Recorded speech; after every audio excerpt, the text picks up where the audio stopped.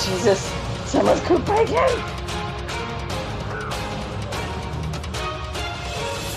Oh God, what did I just pour into my gullet? I'd have her.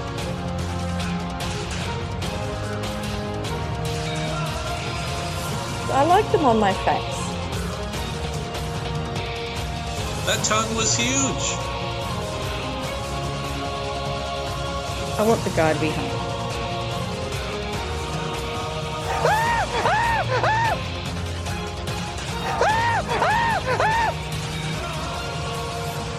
Welcome to the 9th episode of the long-awaited Amazing Race Australia 2 recaps from Reality TV Warriors. My name is Michael Harpstone, and joining me to celebrate their respective birthdays, as long as I don't change the schedule, is the Canadian who definitely has a video in his collection featuring someone wrestling a bear, Logan Saunders. Good afternoon. And the lady who has wanted to throw many things at us on the podcast, but still keeps coming back for more, Michelle Pearce-Denovan. Ain't that the truth? Morning. Good morning. How are your respective birthdays? What is this? I don't understand. Assuming I don't change the schedule, this episode comes out on Logan's birthday, which is 23rd of July, and yours is obviously a couple of days before his. So it's your respective birthday episode. Oh, I think it was good. I like to celebrate these things for you, ignoring the fact we're recording this 7 months in advance. Yeah, I just got released from a Myanmar prison in exchange for an arms dealer. So yeah, quite a crazy birthday. I don't know. It'd be too long to explain the chain of events that led to that. I'll also point out that last time I did this joke, I said to Logan, 31's a good look on you, and we ended up having to delay that podcast by about 4 weeks. So I'm not going to say that again for 32. Oh my God, how funny. Does that mean I have to come up with the Mine 5 now? Yep. And it also means you have to do something for my birthday episode, which, spoilers, will probably be Belkia premiere again. Although that'll be the day after my birthday, all being well. And it's time to talk about one of the more fun episodes of this season. And one of the more expensive episodes of this season, I would say. 2 teams run out of money. Teams get so little money in this episode, we don't even find out how much money they get in this episode. This is cruel because as somebody who was born just outside of Vancouver and has also visited the city many, many times, and just BC in general is really expensive. Yeah, this is painful to watch. Yeah, I need to preface all of this episode by saying that the first time Logan and I ever met up, it was when I was in Vancouver with my family and Logan flew out to meet us. 2014. September of 2014. Wow. I think September 11th or September 12th. I'm not sure if it was September 11th, but it was definitely September 2014. So we're assuming you actually ignored the fact we're recording this in December, coming up on 9 years since that happening. And yeah, Vancouver is not the cheapest city in the world. As Grant says in his introduction to Vancouver, it hosted the most recent Olympics, because it did at the time, and there's a reason they mentioned that, which we'll get to. Famous, of course, for John Montgomery chugging a beer walking through Whistler. And it's also regularly voted one of the most livable cities in the world. And if you know what that actually means, it means it's one of the most expensive cities in the world. Yeah, it's right up there with Vienna, Austria. Typically, they battle it out with them. Vancouver's a lovely city. I've been there a fair few times, as has Logan, as he mentioned last episode, but it's not the cheapest city in the world. No, whenever somebody from Vernon moves to Vancouver, everyone instantly asks, "Oh, how can you afford to live there? How small is your place? How many roommates are you going to have?" Yeah. And off the back of a first time in the world visit to Cuba, this is a first time in the world visit to Vancouver for any Amazing Race. Really? Because this is 2 years even before Amazing Race Canada starts. Yeah, the hilarious thing is that RFF were joking about an Amazing Race Canada when they were getting the sightings for this leg. It's also as a result of Canada not having its own Amazing Race at this point, one of the most spoiled legs of the entire season. In fact, the elimination of this episode was very well known. Well, yeah, because Amazing Race is really popular in Canada. I mean, as soon as the Canadian version started, it's been the #1 show on Canadian TV every single season that airs for that year. That's amazing. It was so spoiled, in fact, that one of the route markers from this leg actually got cancelled at the last minute because RFF knew about it. Oh, really? I didn't know that. They were meant to visit the Olympic Cauldron at JetBlue Plaza, and there were filming permits and producers there and cameras set up there, and fans found out about it because someone in the press leaked it, and they ended up cancelling it because of safety concerns. What, there were hundreds of people there? Yeah. And Peach actually had to issue a warning that they needed to stop leaking the locations of this leg in case it got entirely cancelled. Oh, they were on the verge of canceling the whole Vancouver leg. Yeah, she suspected that they were on the verge of cancelling the whole Vancouver leg. Just because there were too many Amazing Race fans in Vancouver. Yeah, just because it was getting too spoiled and making it difficult for production. And in fact, spoilers for next leg, Banff was also known that they were going there, but they actually had to redact the location in case people started following them around Banff, because Banff is a lot smaller than Vancouver is. Yeah. It's kind of funny when Grant says, "Oh, this coastal city hosted the last Winter Olympics." I'm thinking, geez, it's been a while since this season. So we've had Sochi, Pyeongchang, and Beijing since then. Yeah. Do you know why they specifically mentioned the Winter Olympics, Logan? I'm trying to think. Well, if they were supposed to go to the cauldron, then why wouldn't they have? There is a specific reason they did it, especially in this episode. Oh, because this aired during was it because of the Summer Olympics? Because the next episode was started the 3-episode chain leading to the end that aired during the Summer Olympics, right? This was the last episode to air before they took a 3-week break for the Summer Olympics. And in fact, as Logan said, they span it as finals week and had 3 episodes airing on the same week, Monday, Tuesday, Wednesday, to finish off the season.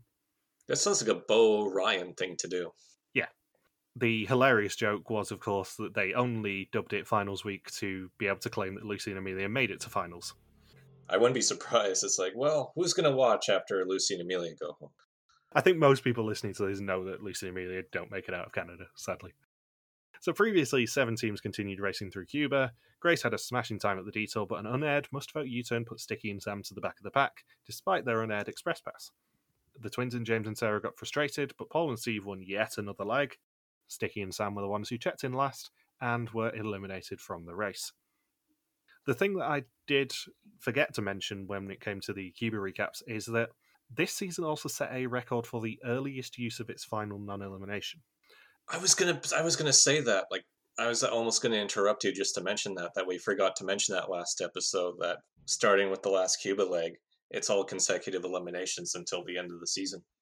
In the first 11 years of Amazing Race, no season had ever done its last non-elimination episode at Final 7. And that's why Lucy and Amelia can get so deep with such a terrible average. Yeah. I mean, arguably, Lucy and Amelia were only saved by one of them, and it wasn't in anyone in production's control, really. But yeah, the front-loading of the non-eliminations definitely helped certain teams of this season. And I believe the first time they use up the final NEL at Final 7 for the American version is season 31, right? I would have to check. So teams were moved to the Capitol building in Havana during their rest period, and it's Paul and Steve leaving at 12:08am, Shane and Andrew at 12:23, Michelle and Joe at 12:35, James and Sarah at 2:01, Lucy and Amelia at 2:17, and Joseph and Grace at 3:22am. My suspicion is that it was a rather long pit stop, given that this bit of the season takes about 5 days of the filming schedule, and they were on the race for about 2 of those days. Really?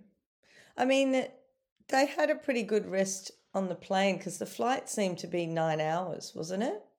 It was 10.5 hours from Paris to Havana, and I don't know how long it is to do the Canada bit of the flights, but... Well, they actually went the exact same route that I did, because you can't go Havana to Vancouver at all. So I also had to do Havana to Toronto, then Toronto to Vancouver, Vancouver to Kelowna. So I think Havana to Toronto, that's probably a 4 or 5 hour flight. And then they would have had a decent layover. And then it's about 4.5 to 5 hours to fly from Toronto to Vancouver. Yeah. And the worst part is, people don't really know this, but Havana Airport is not the most comfortable airport to be in. They just have some fans going. They don't have. It's not a comfortable place to be. So it's not exactly an airport to be relaxing, waiting for your flight. Oh, and Paul and Steve have the infamous debate if Toronto is in Canada. Well, it would be funny if they had the same language conversation like they did about Cuba. What do they speak in Cuba? Spanish? No, probably Cuban. What do they speak in Canada? English? No, probably Canadian. Yeah, I was going to say, it goes back to Michelle's discussion last episode about how maybe Australians aren't as up on their North American history or geography as they probably should be. And Michelle has the amusing confessional to foreshadow the future of Amazing Race Australia by saying, we want to be the first all-girl team to win the Amazing Race Australia. I know. I heard that and went, well, that still hasn't happened, love. Can I point out this came off the back of only one team ever having won the Amazing Race Australia? Exactly. It's not really record-breaking if you're the second team. No. And I was thinking in general, there hasn't been many all-female winners for a very long time in international versions. So teams must now fly to Vancouver, Canada, and find Stanley Park's totem poles, where they will receive a blessing from a chief and their next clue. Are they supposed to dance with them? It looked really awkward. It's not like, when we have the Aboriginal welcome here, they all stand still, they watch, they listen, and then they get their clue. But these guys are dancing around like birds. What was that? I had the same thought, Michelle. I'm not sure whether they were meant to do it, and Grace was very much getting into it. I was like, I'm pretty sure this isn't respectful. I know I've never had that experience at all when there's First Nation ceremonies and activities at various events. I can never recall a time where you're expected to try and imitate the First Nations dancers. So Yeah. no, I don't think this was the most cultural. Their heart was in the right place. I felt uncomfortable watching it. I was like, stop it. Just watch. Yeah. And I will also say, one of many times I'm going to say this, I have been to the totem poles at Stanley Park. In fact, I think we probably went there together, Logan. Yeah, I think so too. It'll have been one of those situations where I'm like, yeah, I'm in Vancouver, I want to visit all the Amazing Race locations that have been here. Let's go to Stanley Park. Let's find some totem poles. And according to Sarah, apparently, I didn't know this, but totem poles are the things that we have to climb up.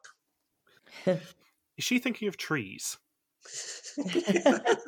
Just a regular tree. There's no shortage of those in Vancouver.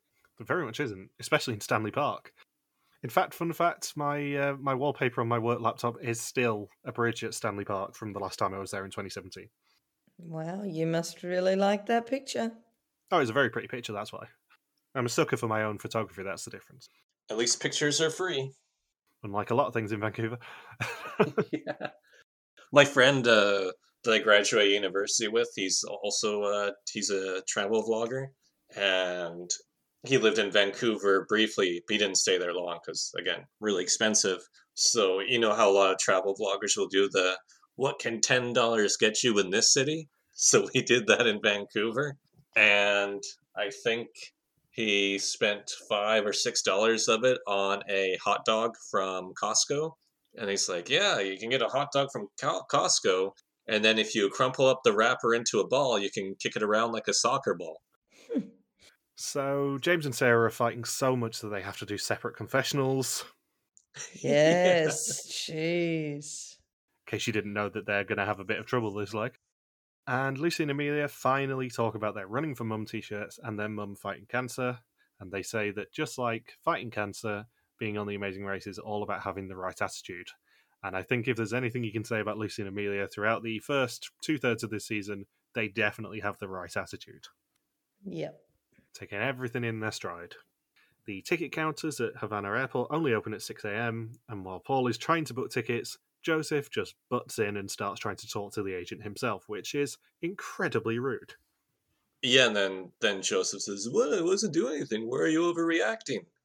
Come on, man.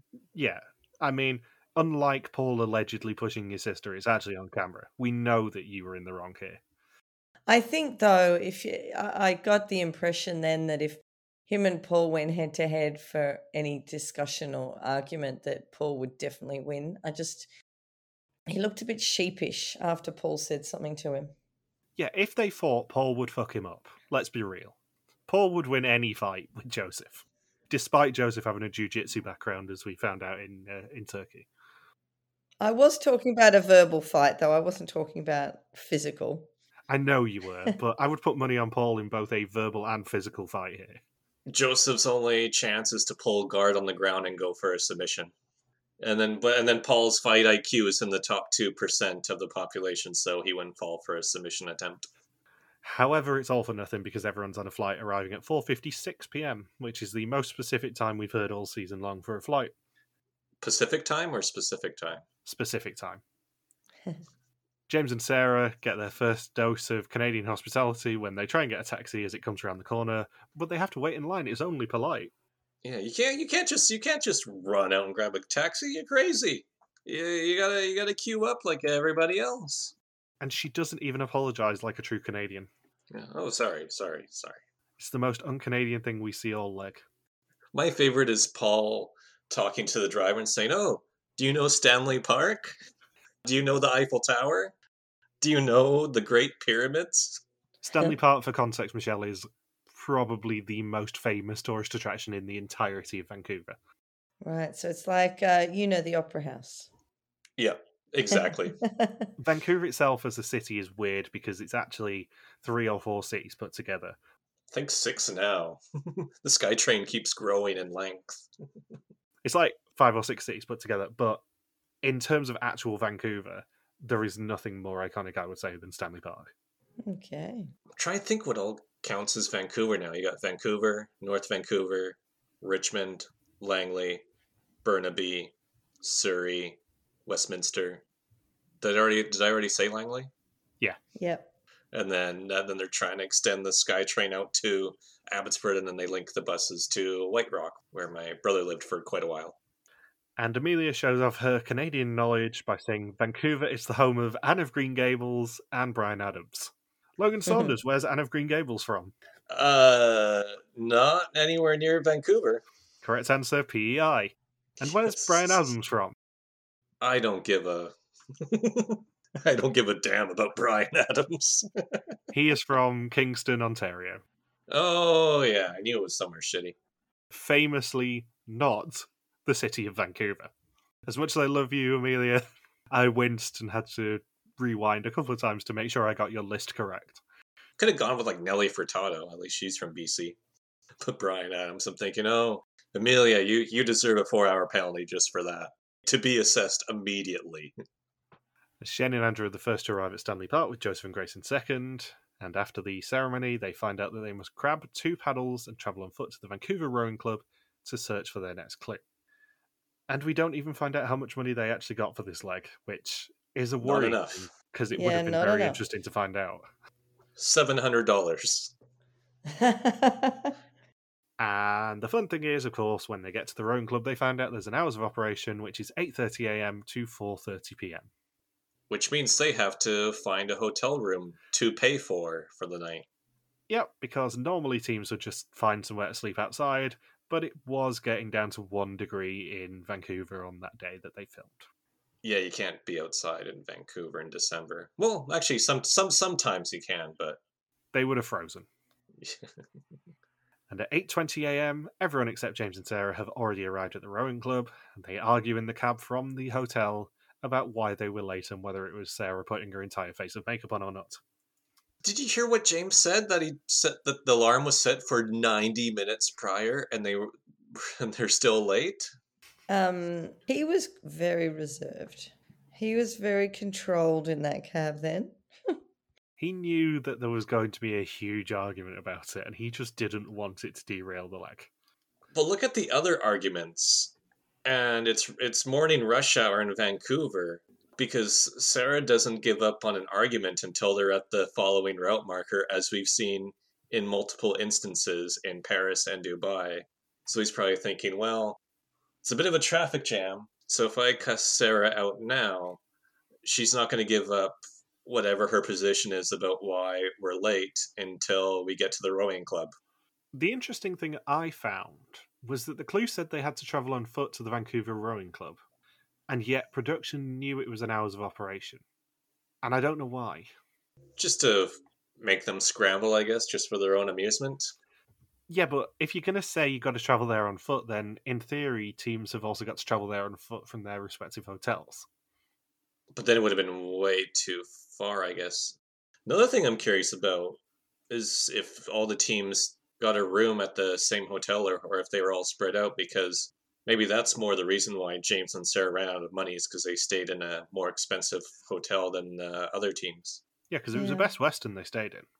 In Vancouver, on average, you're paying $200 per person per night at a hotel.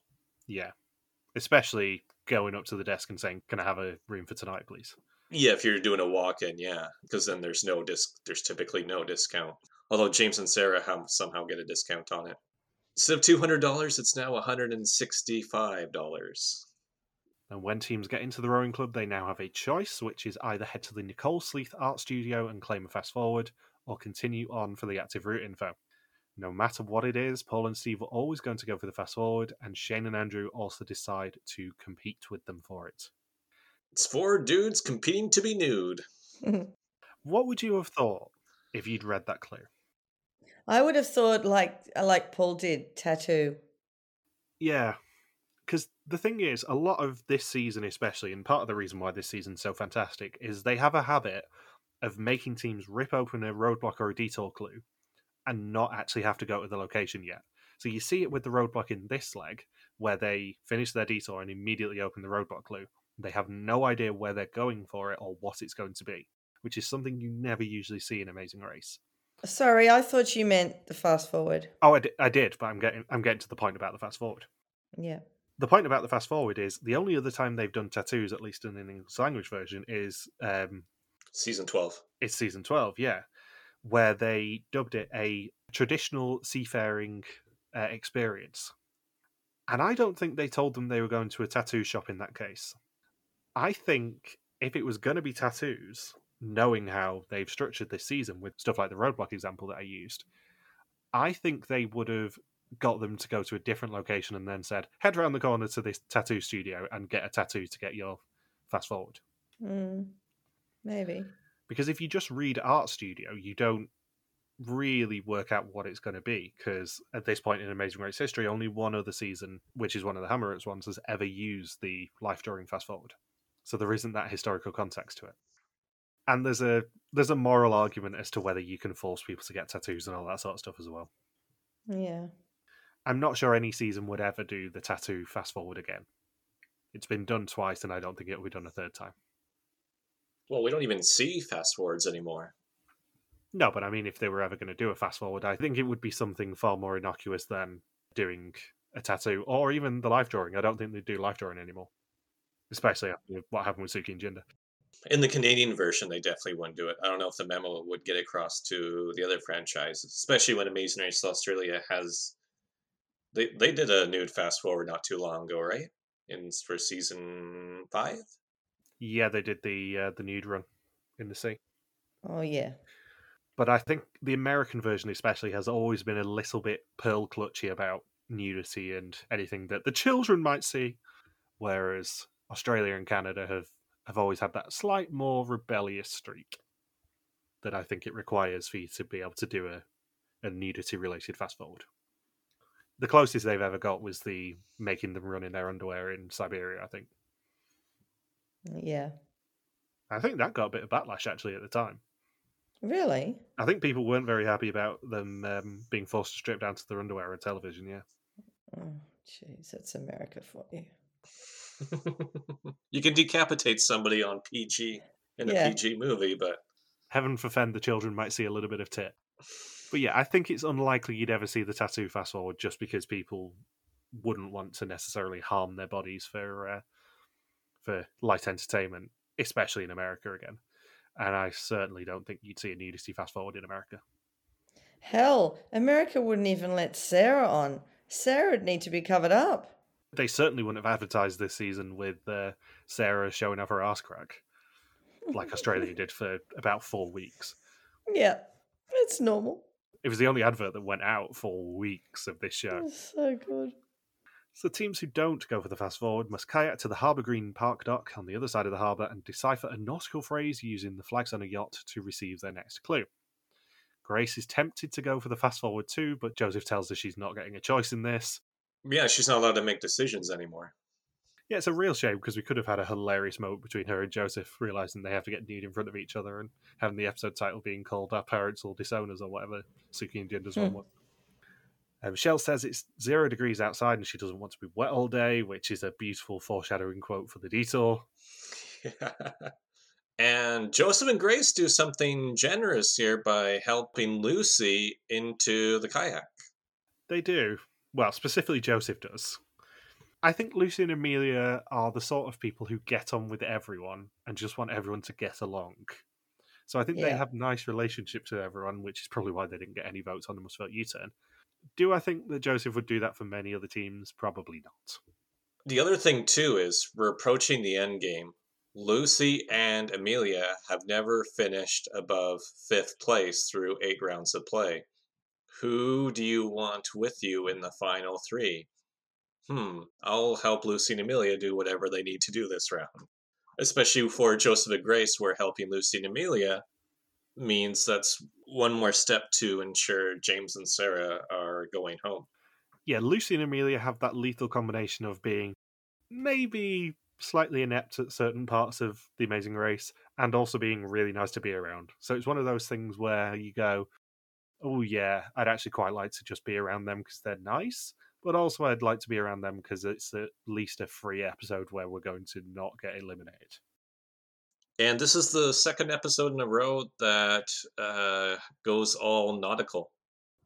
And we also get a wonderful foreshadowing quote from Lucy when she says she can't stand cold water and she needs to get in second, which is a shame. And then Sarah realises that they didn't pay for their hotel and they argue in the cab about whether to turn around now or later. What would you have done? You've got to turn around now. Yeah, why? Because let's be real about it. James and Sarah were going to run out of money as soon as that happened anyway. But the sooner you realise and turn around, the less money it's going to cost you in a cab. Yeah. Do you think production prompted Sarah to say, hey, you didn't pay for your hotel, so please say it. Please say it for the camera? Yeah, I think at that point they probably had to, because by the time that they'd finished the task and then turned around or whatever, then it probably would have been getting close to checkout time, and they would have had to put a credit card down as some sort of safety, I presume. It would have been funnier if they just didn't go back and just see what happens. They might have got a penalty for that. I assume it would be a 4-hour penalty where they say, yeah, you kind of made us pay $500 for your hotel room in Vancouver, so we're giving you a 4-hour penalty. But I was just cringing knowing it's full swing with rush hour in Vancouver at that time. And they would have been in a really busy part of Vancouver too. And cabs are so expensive in Vancouver. Michael, is that the most expensive place you've been with hiring a cab? Well, I don't do cabs out of choice. No. Being brutally honest about it. So I don't think we actually did do a cab in Vancouver. Well, I know we did one. We did one when we met up. Did we? Mum and Dad must Yeah. have paid for it. I never dealt with it. It's just annoying. Like, they just kept going in the cab. Why on earth, when she first said it, didn't they turn around then? It's just really annoying. She's got rocks in her head. The annoying thing is I can't even remember what the hotel name was, so I can't check whereabouts it was, but I can't imagine it was that far to the Vancouver Rowing Club for them. Because Vancouver Rowing Club is on the south bit of Stanley Park. Yeah, they would still have to try and get onto a road to turn around, fight through the traffic some more, go into the hotel, figure out what the bill is, and then they were looking up nautical flags too and getting it printed in black and white. And they were probably arguing over the rate too to not spend as much as they were hoping, because were they going to be completely out of money if they paid the full cost of the hotel room? It would have been close, I think. Had like 50 cents or 80 cents. Can you drive me 15 minutes across Vancouver, please? So I've actually found the hotel that they stayed in, and it's miles away.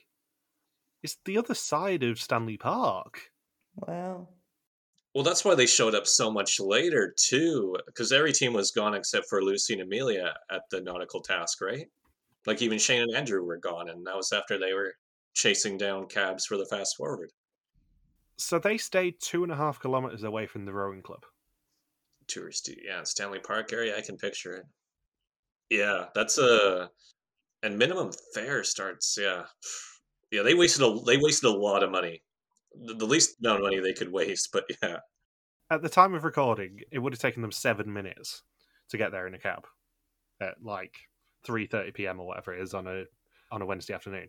And it only taken them 21 minutes to walk. It's actually only 1.5 kilometers to walk. And I've walked a very similar route to that to get to Stanley Park. Like, they shouldn't have taken a cab in the first place. Yeah, because they would have been stopped by lights and everything. They absolutely should not have taken a cab here. You need to save your money for stuff like going to Grouse Mountain and going to wherever the detour was. Yeah, I can't imagine doing that all by cab around Vancouver. Ugh.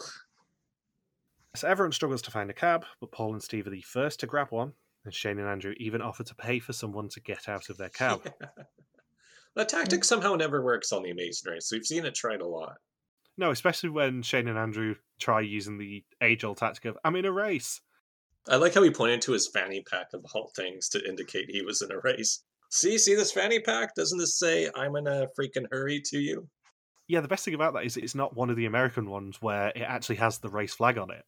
It's just a random fanny pack. Yeah. It's a plain black one. Point at the camera crew, not at your fanny pack. Shane and Andrew then decide to just head back to the rowing club because Paul and Steve are going to get ahead of them and win whatever the task is. And they say in their cab on the way to the art studio they have a suspicion that it's tattoos, which wouldn't be a problem for Steve, but they are committed to each other. If Steve does the task, Paul will as well. Which is a pretty big competitive commitment, I have to say. Yeah. I don't know whether I would do it. It's not, look, if they do a tattoo, it's not going to be huge anyway. Yeah, it's like a Mike Tyson face tattoo. You want the fast forward? It's a Fear Factor style one where they've got to get a back tattoo of Grant Bowler. One of them's got to get the Amazing Race logo. One of them's got to get a picture of Grant Bowler. I love the logo, please. Yeah, they don't get to choose. And they're not specifically told at the active route info to use the flags on the dock as the key. Lucy and Amelia are the first to see them and think that made in Sri Lanka and 100% nylon are actually helpful details. I am really surprised at them this leg. Being teachers, really surprised that they didn't get that code quicker. Yeah, they struggled here, just understanding the task, and it was Michelle and Joe who were onto it like that. Yeah, Michelle and Joe really impressed me in this leg, I have to say. I think the correct move here was to not go for the fast forward too, especially when a team doesn't show up for hours of operation, because then you're thinking, something really screwy happened. Why would I risk going for the fast forward and giving them a chance to make up a significant amount of time? The only danger with that is them getting there an hour behind or whatever and going, yeah, we might as well try the fast forward route anyway. And if the fast forward's completely unattended, then they win the leg. But just like knowing that, like if you're Shane and Andrew, I guess, and you see Paul and Steve go for it, at least Shane and Andrew weren't stubborn enough to the point that they got into a cab and hoped that they would get to the studio first. And by the way, I guess this is the time when I should point out that I tried to look up the address for the studio because I was trying to figure out how much time Shane and Andrew wasted, and I found out that the studio moved to Victoria, so there was no record of where the address was in Vancouver. So when I was working on the Tarstorian blog, I actually emailed the studio, and she got a response saying, oh yeah, I remember doing that for the Amazing Race Australia about 10 years ago. Yeah, this was our address in Vancouver at the time. That brings back fond memories. Thank you for emailing me. So then I was able to get the exact address and figure out how much time Shane and Andrew wasted trying to compete for if they were to go all the way to the studio and have to backtrack to the rowing club. Yeah, it was about 3.5 kilometres. 3.65 according to the Wikipedia. Plus in Vancouver, you don't just go out in the street and hail a cab like it's New York City. They could have been riding around for a bit of time. Why? What's wrong with cabs there? Well, you normally just call for a cab in Vancouver. I can't think of anybody who just walks out into the street and whistles like it's Seinfeld. Really? Oh, we do that. We still do that here. The complicating factor as well is the fact that the rowing club is right on the south end of Stanley Park, where you're not going to get that much tourist traffic at 8:30 in the morning. In December. Yeah, it's going to be fairly tough to find a cab at 8:30 in the morning at the south of Stanley Park, I would say. Yeah, you would find joggers and cyclists. You're not going to find cabs. Yeah, especially the bit of Stanley Park they were in, where you've still got about a 10 or 15-minute walk just to get to civilization. Yeah. James and Sarah do go back to the hotel, and they don't have any more cash, really, to do any more taxis this leg, so just hope and pray that they're going to be doing self-driving. I just saw them have coins by the end, and I was thinking, oh, oh man, they are screwed. When you start whipping out the loonies and the toonies, you are a little bit screwdies. Yeah. Joseph and Grace actually have some good tactics here and run to the seaplane office nearby and get a drink, evidently, because Grace has a glass of water. And the guy who helps them and gives them a guide to nautical flags looks awfully like Logan's crush Davy. Yeah, that's true. He's the spitting image of Davy from Belkia. That's awesome. And the best thing is, he's not even the only person in this episode who looks like someone from Belkia, South Africa. Because one of the artists looks a lot like Robin. We get a close-up from him, and he looks awfully like Robin. It's the crossover episode we never thought we were getting. So the fast forward is posing nude for an art class. However, unlike the Canadian version, it is not intertwined in a position of your choice. When the students have finished their sketches, the team who win the fast forward will skip all remaining tasks and go directly to the pit stop. Now, did you notice after I mentioned in episode 7 that Paul and Steve were both wearing their Wild Waddy rash guards? No. They're both wearing them, and at least 2 other teams in the detour are wearing their rashies underneath their lumberjack costumes. Extra warmth. It's a game of Spot the Rashie this season. And they need to get nude as fast as possible in case the cops do it faster than they do, and they get screwed, basically. Love the placement of pineapples in It's so this. clever. The only thing that could have made it better is if they did the Canadian route of saying, yeah, pick one of these 4 poses, and then tell them they're getting nude. Yeah, Jinder had the benefit of this taking place during the summer. Paul and Steve are having to do this in December. So James and Sarah get a super duper discount on their room and also get the guy at reception to print them off a guide to the nautical flags. However, as we find out later in the episode, it is black and white, which doesn't help. And James says, that's okay, it's fine. I'm like, no, it's not fine. And after me mentioning a pub quiz on a cruise last episode, I'm going to have to do it again because there was a cruise that we took from Hong Kong to Singapore in 2015 where one of the afternoon activities on an at-sea day was identifying countries' flags. The complicating factor of this was the fact that the idiot in charge of it had done them all in black and white. Oh, Jesus. And she ended up having to describe at least 3 or 4 of the 20 flags that were on this sheet because she hadn't printed them in colour. Yeah, because it'd be like probably the tricolors, right? Horizontally or vertically. Yeah. Yep. We had tricolours in both directions. We had a couple of other ones where there was some Nordic crosses and stuff where it would have been rather helpful if we'd had the colour versions of those flags. Oh yeah, for like the Scandinavian ones. Could be Finland, could be Norway, could be Sweden, could be Switzerland, or not Switzerland, Denmark, Iceland. That was also the same cruise that we were asked the iconic trivia question, which 2 countries border Switzerland? And if you're listening at home and thinking, 2 countries bordering Switzerland? The correct answer is yes, there are at least 5. Yes, I'm thinking, well, I was thinking 4, and I'm like, it's got to be more than 2. Yeah, it is more than 2, and the woman running the quiz did argue with us over it. She's like, oh, my roommate's from Switzerland, and she told me this question. I'm like, yeah, she's probably from one deliberate bit of Switzerland where it borders 2 countries. There are at least 5. She's probably from that 3 bridges area where France, Germany, and Switzerland converge. Yeah, because I believe Austria, Liechtenstein, and Italy also border Switzerland. So that makes at least 5. Oh. So Shane and Andrew arrive quickly and work out the 26 flag clue very quickly. Michelle and Joe are the first to leave it, though, and find out that it is a detour, which is toss or tumble, which are two activities that Logan regularly gets up to. In toss, teams must throw an axe at a log target from 6 metres away. When they've landed 10 axes, they will receive their next clue from the Canadian axe throwing champion. And in tumble, teams must run on a log and do 10 revolutions to get their next clue from the Canadian log rolling champion. Just like Amazing Race Canada, they always get champions of random sports involved. Yeah, apparently there is nothing better to do in North Vancouver on a Monday afternoon than throw some axes and run some logs.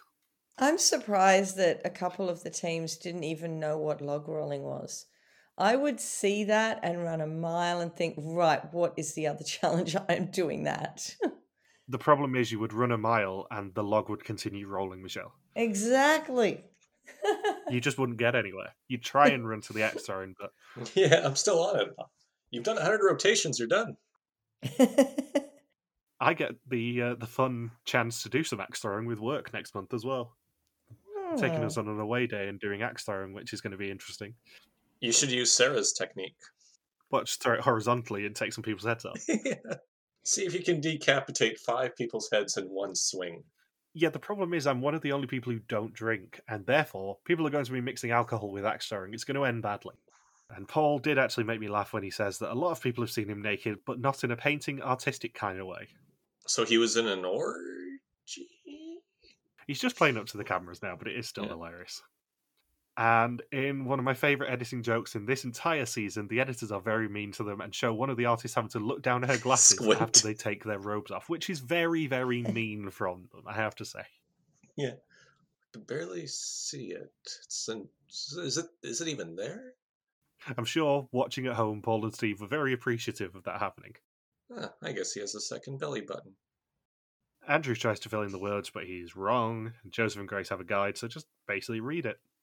Shane and Andrew leave in second, with Joseph and Grace in third. And as we said, the problem for James and Sarah is that their flags are in black and white, which makes it slightly more difficult.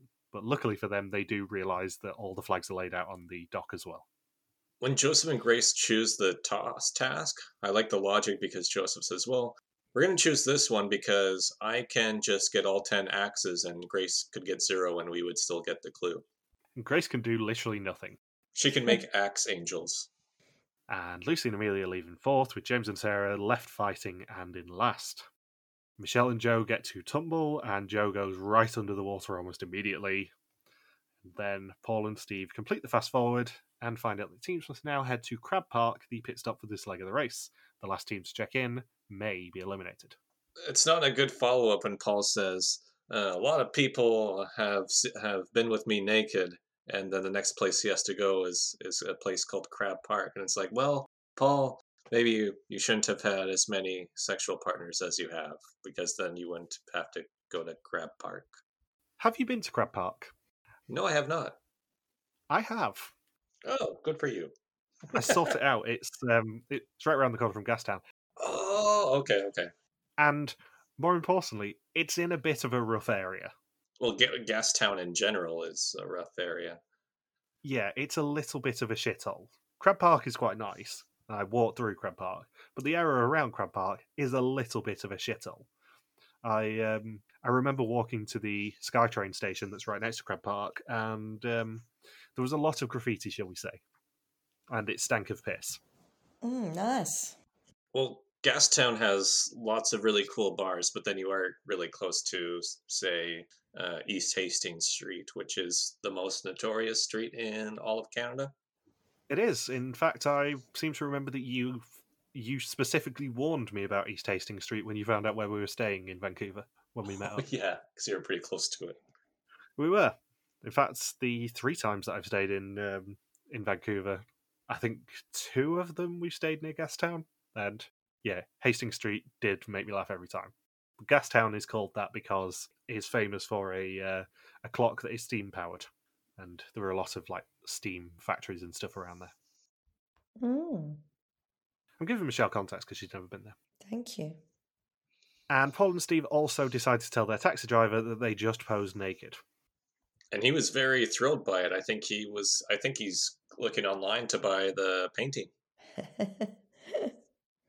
Shane and Andrew, when they get to their detour, obviously sing Monty Python's Lumberjack song, and they say, as police officers, we're always looking at targets. Given the last couple of years for police officers, that quote has not aged well. Once again, Paul and Steve, Shane, Andrew, Michelle, and Joe completely clobbering the other teams again. Yeah, I mean, there is no intrigue whatsoever as to who the top three and who the bottom three of this episode is going to be. And for the toss detour, they have 40 shots and need to land 10 of them. Michelle and Joe finally get the hang of doing tumble, and by the hang of it, I of course mean do one rotation each and then get dunked in the freezing cold water. Yeah, that also made me cringe too. That had to be so cold. You just be motivated to keep spinning on the log just so you didn't have to fall in the cold water. Yeah, because the high, temperature-wise, was 5 degrees, the low was 1 degree, but of course, as we well know, water tends to be a bit colder than the actual air temperature, especially in December in Vancouver. I have been to Vancouver in November and it was cold enough. Shane and Andrew leave toss in second, and they find out the next clue is immediately a roadblock, which is who can reach the sky. In this roadblock, teams must head to Grouse Mountain, where one team member must climb on top of the cable car and grab 3 flags along the 3-kilometre route up the mountain. If they fail to grab any of the flags, they have to start again, and they have 3 attempts before they have to take a 4-hour penalty. I like how on top is capitalized and underlined in the clue. And I'm also led to believe that this cable car was the filming location of an X-Files episode where one of them gets possessed by aliens or something. I don't know. I read it on RFF earlier. Interesting. They film a lot of TV shows and movies around Vancouver. They very much do. Pretty much all of the Arrowverse shows, for example, were filmed in Vancouver not so long ago. And about 10% of the Masonry's Canada episodes are filmed in Vancouver. Yep. And it is Shane, Michelle, Grace, Amelia, and Sarah doing this roadblock. Michelle and Joe leave tumble in third, and they are quite visibly still wearing their Wild Waddy rashies. And Joseph actually hits the metal structure on toss, and sparks literally fly. Really? I didn't see it. Yeah, the sparks in the bottom left corner when Joseph does his first shot. Terribly, may I add. Paul and Steve then check into the pit stop in first, and they win 10,000 didgeridoo cash. They're doing very well for themselves. Yeah, they've won, depending on how you categorise the double length leg or keep on racing, they've won up to 5 legs on the trot now. Yeah. That's the record, right? Yeah, I don't think any team has won 6 on the trot or more. Because I did the stats on that once. Who had the longest winning streaks in the Masonry's history. And I think it's just Paul and Steve and maybe a team from a Masonry's Philippines. Yeah, Mark and Kat had a pretty long streak as well. What did Justin and Diana have? Do they have 5? Yep, they had 5. Yeah, we don't acknowledge Justin and Diana on this podcast, though. I do. On the off chance Justin ends up listening to this, I love you really, Justin. You know I do. Oh, Valerie and Bodana? Maybe they won 5 in a row in Mason Race Ukraine? The interesting bit about Paul and Steve's check-in is that despite saying they'd only won 3 on the trot in the last leg, Grant does say they've won 5 on the trot now. So presumably Michael McKay had a little word in his ear going, yeah, we're categorising that as a keep on racing. It's not a double length leg this time. He jumps straight from 3 to 5 when he's talking about Paul and Steve's winning streak. James and Sarah then leave the kayak challenge in last, and they jump in a cab with basically no money left. They had $25 left, I think, for the ride to the detour. Yep. Which is, can I point out, 10 kilometres away from the rowing club. And it was $25 that they had, and the fare cost $75. So bad. Because the last 3 bits of this leg are 10.2 kilometres to the Learning Lodge, where the detail happens, then 5.2 kilometres to Grouse Mountain, and then 10 kilometres from there to Crab Park. Lucy and Amelia do stereotypical Western accents when they've changed the detour, and when they saw the log in the icy cold water, Lucy says she wanted to run for the hills and find a bear to wrestle. And being perfectly honest, when they start venturing into the national parks of Canada next episode, that is not out of the question. That would be great to see Lucy wrestle a bear. I'll probably mention this again next episode, but when we went to Jasper National Park and went on a walk, we did see signs warning of bear cubs being left in trees. What? Apparently it's the thing that mother bears, when they go hunting, leave their bear cubs up in trees, and the bear cubs have been known to fall on people just like their facehuggers from Alien. Oh my god, like drop bears in Australia. They actually are real drop bears. There was also, a couple of days after we went to Banff, a report that on the golf course of the Fairmont at Banff Springs, they had a bear that was playing with one of the flags. Oh, cute. A Grizzly Business. Yeah. Cute from a distance. Yeah. Because it will tear your arms off and hit you with the soggy end. It's like Gian and I last summer when went around Cow Park, and Gian had never seen a bear up close before. And we had seen the mama bear and the baby bear really close to the main trail where tons and tons of tourists would normally walk. And then she's like, "Oh, how cute." And I said, "No, you don't understand. Mama bear, baby bear, we have to slowly back away and find a different route to get back to where we need to be." Cute from a distance. Yes. Or when I was in high school, we had a substitute teacher in Vernon, and he was just known as the bear guy because he wouldn't really teach at all. He would just be like, "Kids, you want to hear a bear story?" So anytime that he would sub in for a teacher, he would tell a minimum of 5 bear stories during class. So he's just known like, "Oh man, do we get the bear guy today as our substitute?" And then the other teachers would say, "Who the hell is this guy? Who's the bear guy?" We're like, "We don't know his name. We just see him, and we just know him as the guy who tells bear stories all the time." And Lucy and Amelia struggle so much. I've got to get us back on track because it's 5 to midnight. Do have work in the morning, yeah. So Lucy and Amelia struggle so much that they can't even perform one rotation each. And Lucy is yet again wearing her Wild Wadirashi. Joseph and Grace then leave Toss in 4th. And James and Sarah's driver inexplicably accepts $22 and agrees to stay for the day. And she says she's thrown plenty of things before, plates and shoes, but only at her ex's, which of course James was by this point in the airing of the season. The flags at Grouse Mountain are rather high up, and Shane rips off not just the flag, but the holder in the process. And you know who that would have been really scary for? The cameraman who was perched up there. Because genuinely, a cameraman actually had to be perched on top of one of the towers to get the flag-grabbing images. Hope they were paid well.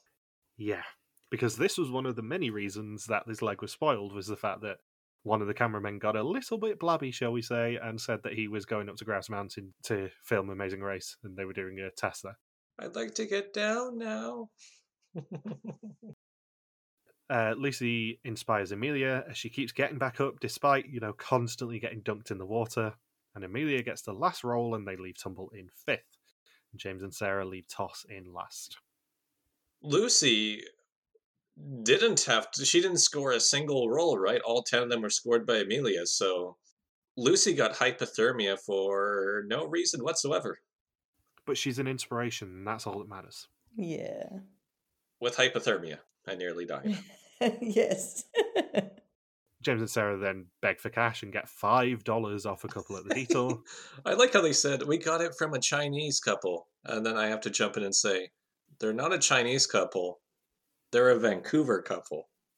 Can I also point out $5 is the lowest value note in Canadian money? Yeah. They literally could not have offered less unless it was coins. I guess I won't get that Starbucks coffee today. Shane leaves the roadblock in 2nd and then finds the pit stop clue. And did you also notice that Grace doesn't call Grouse Mountain Grouse Mountain? She calls it Gross Mountain? She calls it Grace Mountain. Really?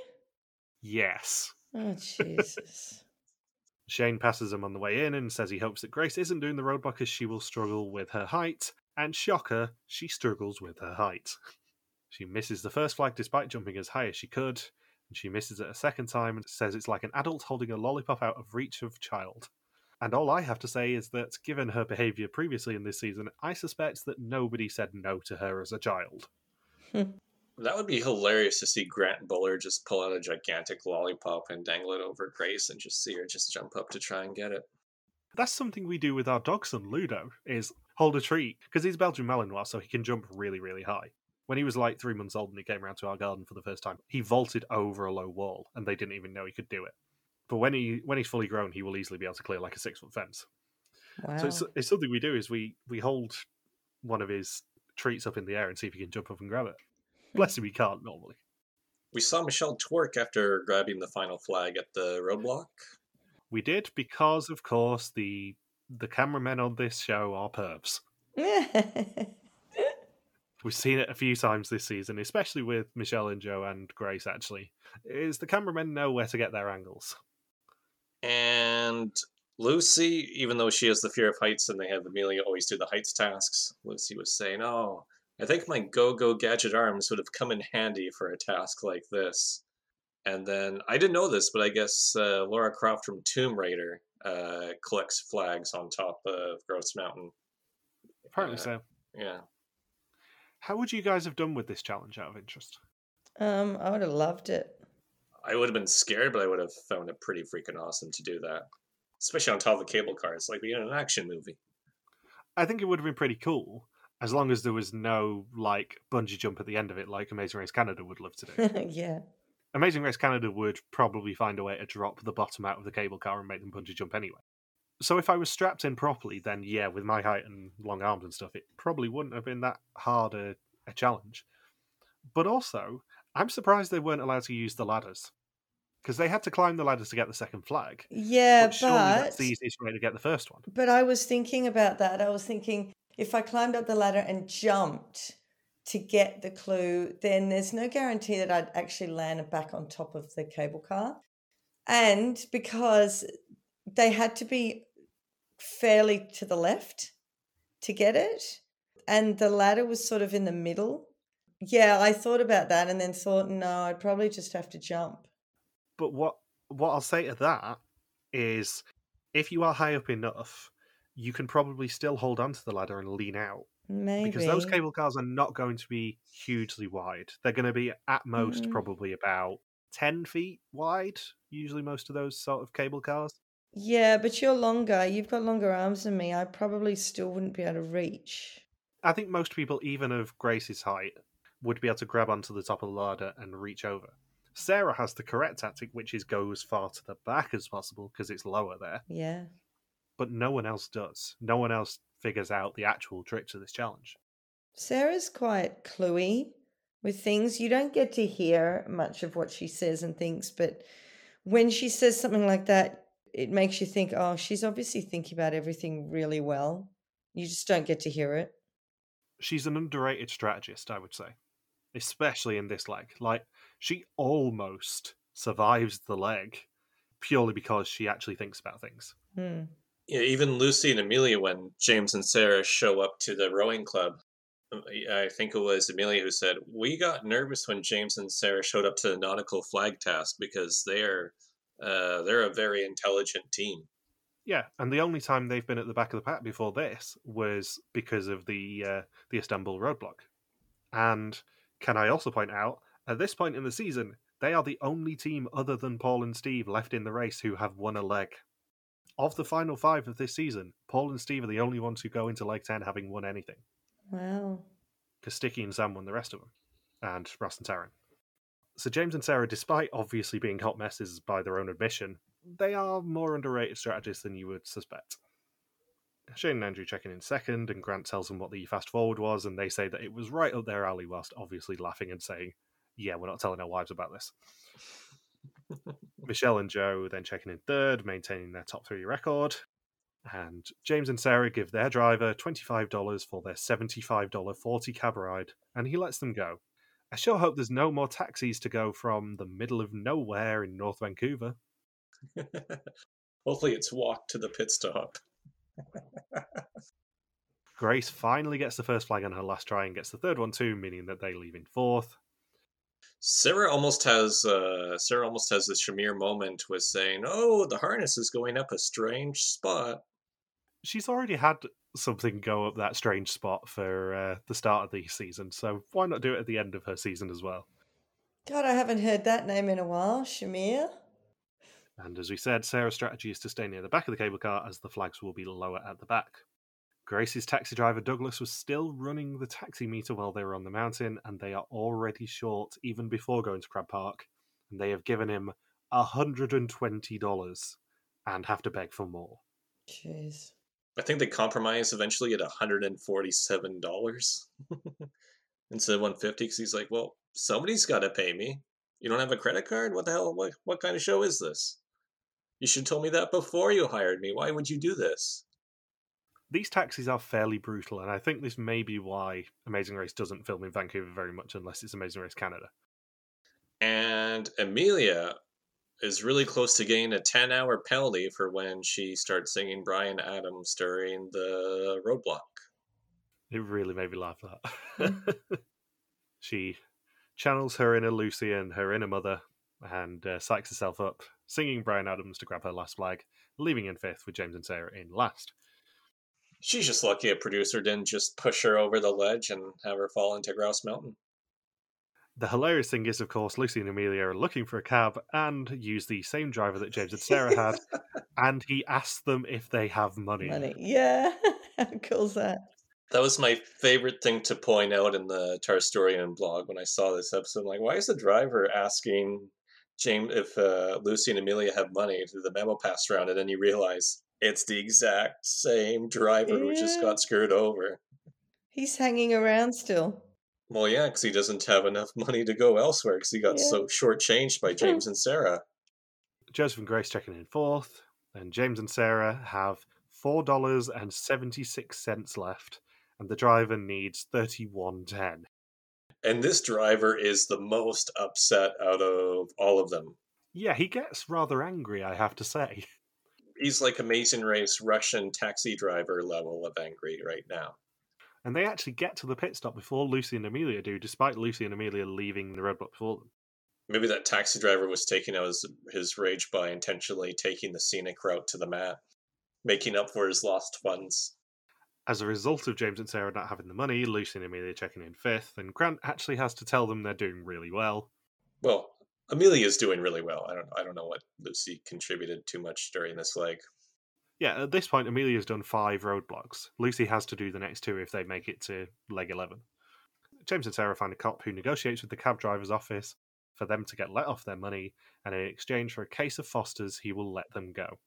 Do you think the cop ever got the Fosters? Or the cab company? I think nobody in human history has ever actually sincerely asked for a case of Foster's to be sent to them. And of course, this is where Foster's end up sponsoring the podcast, and I have to cut that reference. Literally nobody likes Foster's. I don't drink, and I know nobody likes Foster's. And unsurprisingly, James and Sarah checking in last and are eliminated from the race. And Lucy and Amelia are spared again by a really crazy fluke. And the even worse thing is, I suspect that this may have been the non-elimination that was cancelled because of the salvage pass. What do you mean? So because of the salvage pass being used, they had to cancel another non-elimination leg later in the season. Okay. It can't have been leg 2 because obviously that wouldn't have made sense to eliminate a team and then not eliminate on the second leg unless you're Amazing Race Canada. It won't have been leg 3 probably, just because of the structure of the season. They like to try and eliminate a few teams off the bat. Leg 4 wasn't a non-elim, so maybe that one, maybe leg 3 or 4. Leg 5 was already a non-elim. Leg 6 obviously couldn't have been because leg 5 was. Leg 7 was the double-length leg start and end. Then you have Vancouver, which was probably the non-elim.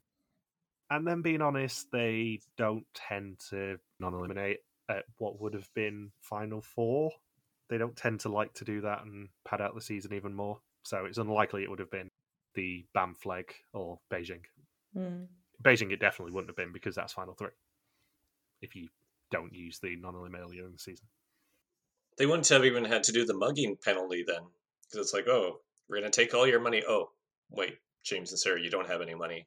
I don't know what else we can do to you then.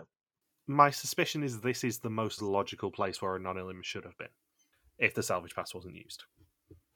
It makes sense. Final 5, or Final 6, I should say. It either would have been legs 3, 4, or this one. But this one probably makes the most sense in terms of they did one at leg 5, one at leg 7, and now one in leg 9. So Grant asks them if they're on or off, and Sarah says that they will know each other till they're 80, which would of course make her 89 in that case. And James says that nothing can tear them apart. Sadly, we know, 10, 11 years later, that is not entirely true. Yeah, they pretty much just split up right afterwards and then get back together and split up again. Yeah, they split up, they're together again for about 6 months, and then I believe they are not still in contact. Next time, after the Olympics, finals week begins. As teams continue through Canada, everyone is obsessed with Paul and Steve. Teams ride a dog sled, Lucy and Amelia come back for more, and Paul and Steve hammer away at the wrong thing, much to the amusement of Michelle and Joe. Lovely. Do we want to eulogise James and Sarah? Have we already done it enough, in your opinion? What an entertaining team. What an unusual couple to see on the race. They bickered in unique ways that we hadn't really seen before. Totally. They fought in ways that happen in real life, but generally people don't do that on the race. They fight differently on the race, but yeah, this is a lot of real life kind of fighting. Their relationship as a dating couple / mother and son team is unparalleled in Amazing Race history. And yeah, Sarah was a lot brighter than you would think based on stereotypical appearances. This season absolutely would not have been as fun without James and Sarah in it. Because if you think how much entertainment they carry for the first 2 episodes of the season especially, the first episode is the infamous pig incident. The second episode is the ludicrous fight over the water bottle and Coke bottle. Then from leg 3 onwards, you get the proper drama between Paul and literally anyone else in the cast, and he picks up the slack in terms of the drama. But a lot of the drama is carried by James and Sarah in those first 2 episodes. And then it shifts away from Paul to have it be between James and Sarah, and Grace. Yeah, because the drama in the first 2 episodes is, well, it's Sarah versus appropriate clothing, then James versus Sarah with the drink. Then you have Paul versus Kim and Donna continuing into leg 4. Then leg 5, you have Paul versus Grace. Leg 6, you have Paul versus Grace. Leg 7, you have Grace versus James and Sarah. Leg 8, you have James and Sarah versus Grace. They carry the season for the first 2 episodes in terms of the entertainment, I would say. One thing that I think I talked about in the blog too is after the end of episode 8, when they show the whole confrontation between Joseph and Grace and James and Sarah, you think, oh, this is going to set up some epic rivalry all the way to the very end. But James and Sarah go home the very next episode and don't have any interaction whatsoever with Joseph and Grace for this whole Vancouver leg. Yeah, it's really interesting because you have so many big characters in this season that arguably a lot of them just kind of fizzle out in the end. James and Sarah just kind of disappear in the end. There's no resolution to their storylines, which is very atypical for a show like this. Sticky and Sam, massive part of the first couple of episodes, and then literally nothing as they don't get involved in any of the drama. Even Joseph and Grace, huge part of a lot of the drama at this midpoint of the season, and then they just disappear. They literally just disappear at one point, actually, but Yeah. they just disappear in the season. You're in Inner Mongolia. But we'll get to that in a couple of weeks. Or maybe in about 3 weeks' time after we take our Olympic break, obviously. And then air the last 3 podcasts 3 days in a row. Yeah, I don't know what it is about us picking historian seasons, but we seem to be on a run at the moment of picking seasons where they took some sort of break for the Olympics. Because Vietnam Japan did it, Hong Kong Philippines did it, and now this. Yeah, that's a weird stretch. Have you guys got anything else you want to say about this episode? No, all done. Before Michelle goes and gets some bacon. Oh my God, I'm starving. It's 11:15. Well, I offered you the option to go get some food, but no. Oh, no. You salted on. Yes. Bleeding martyr. Correct.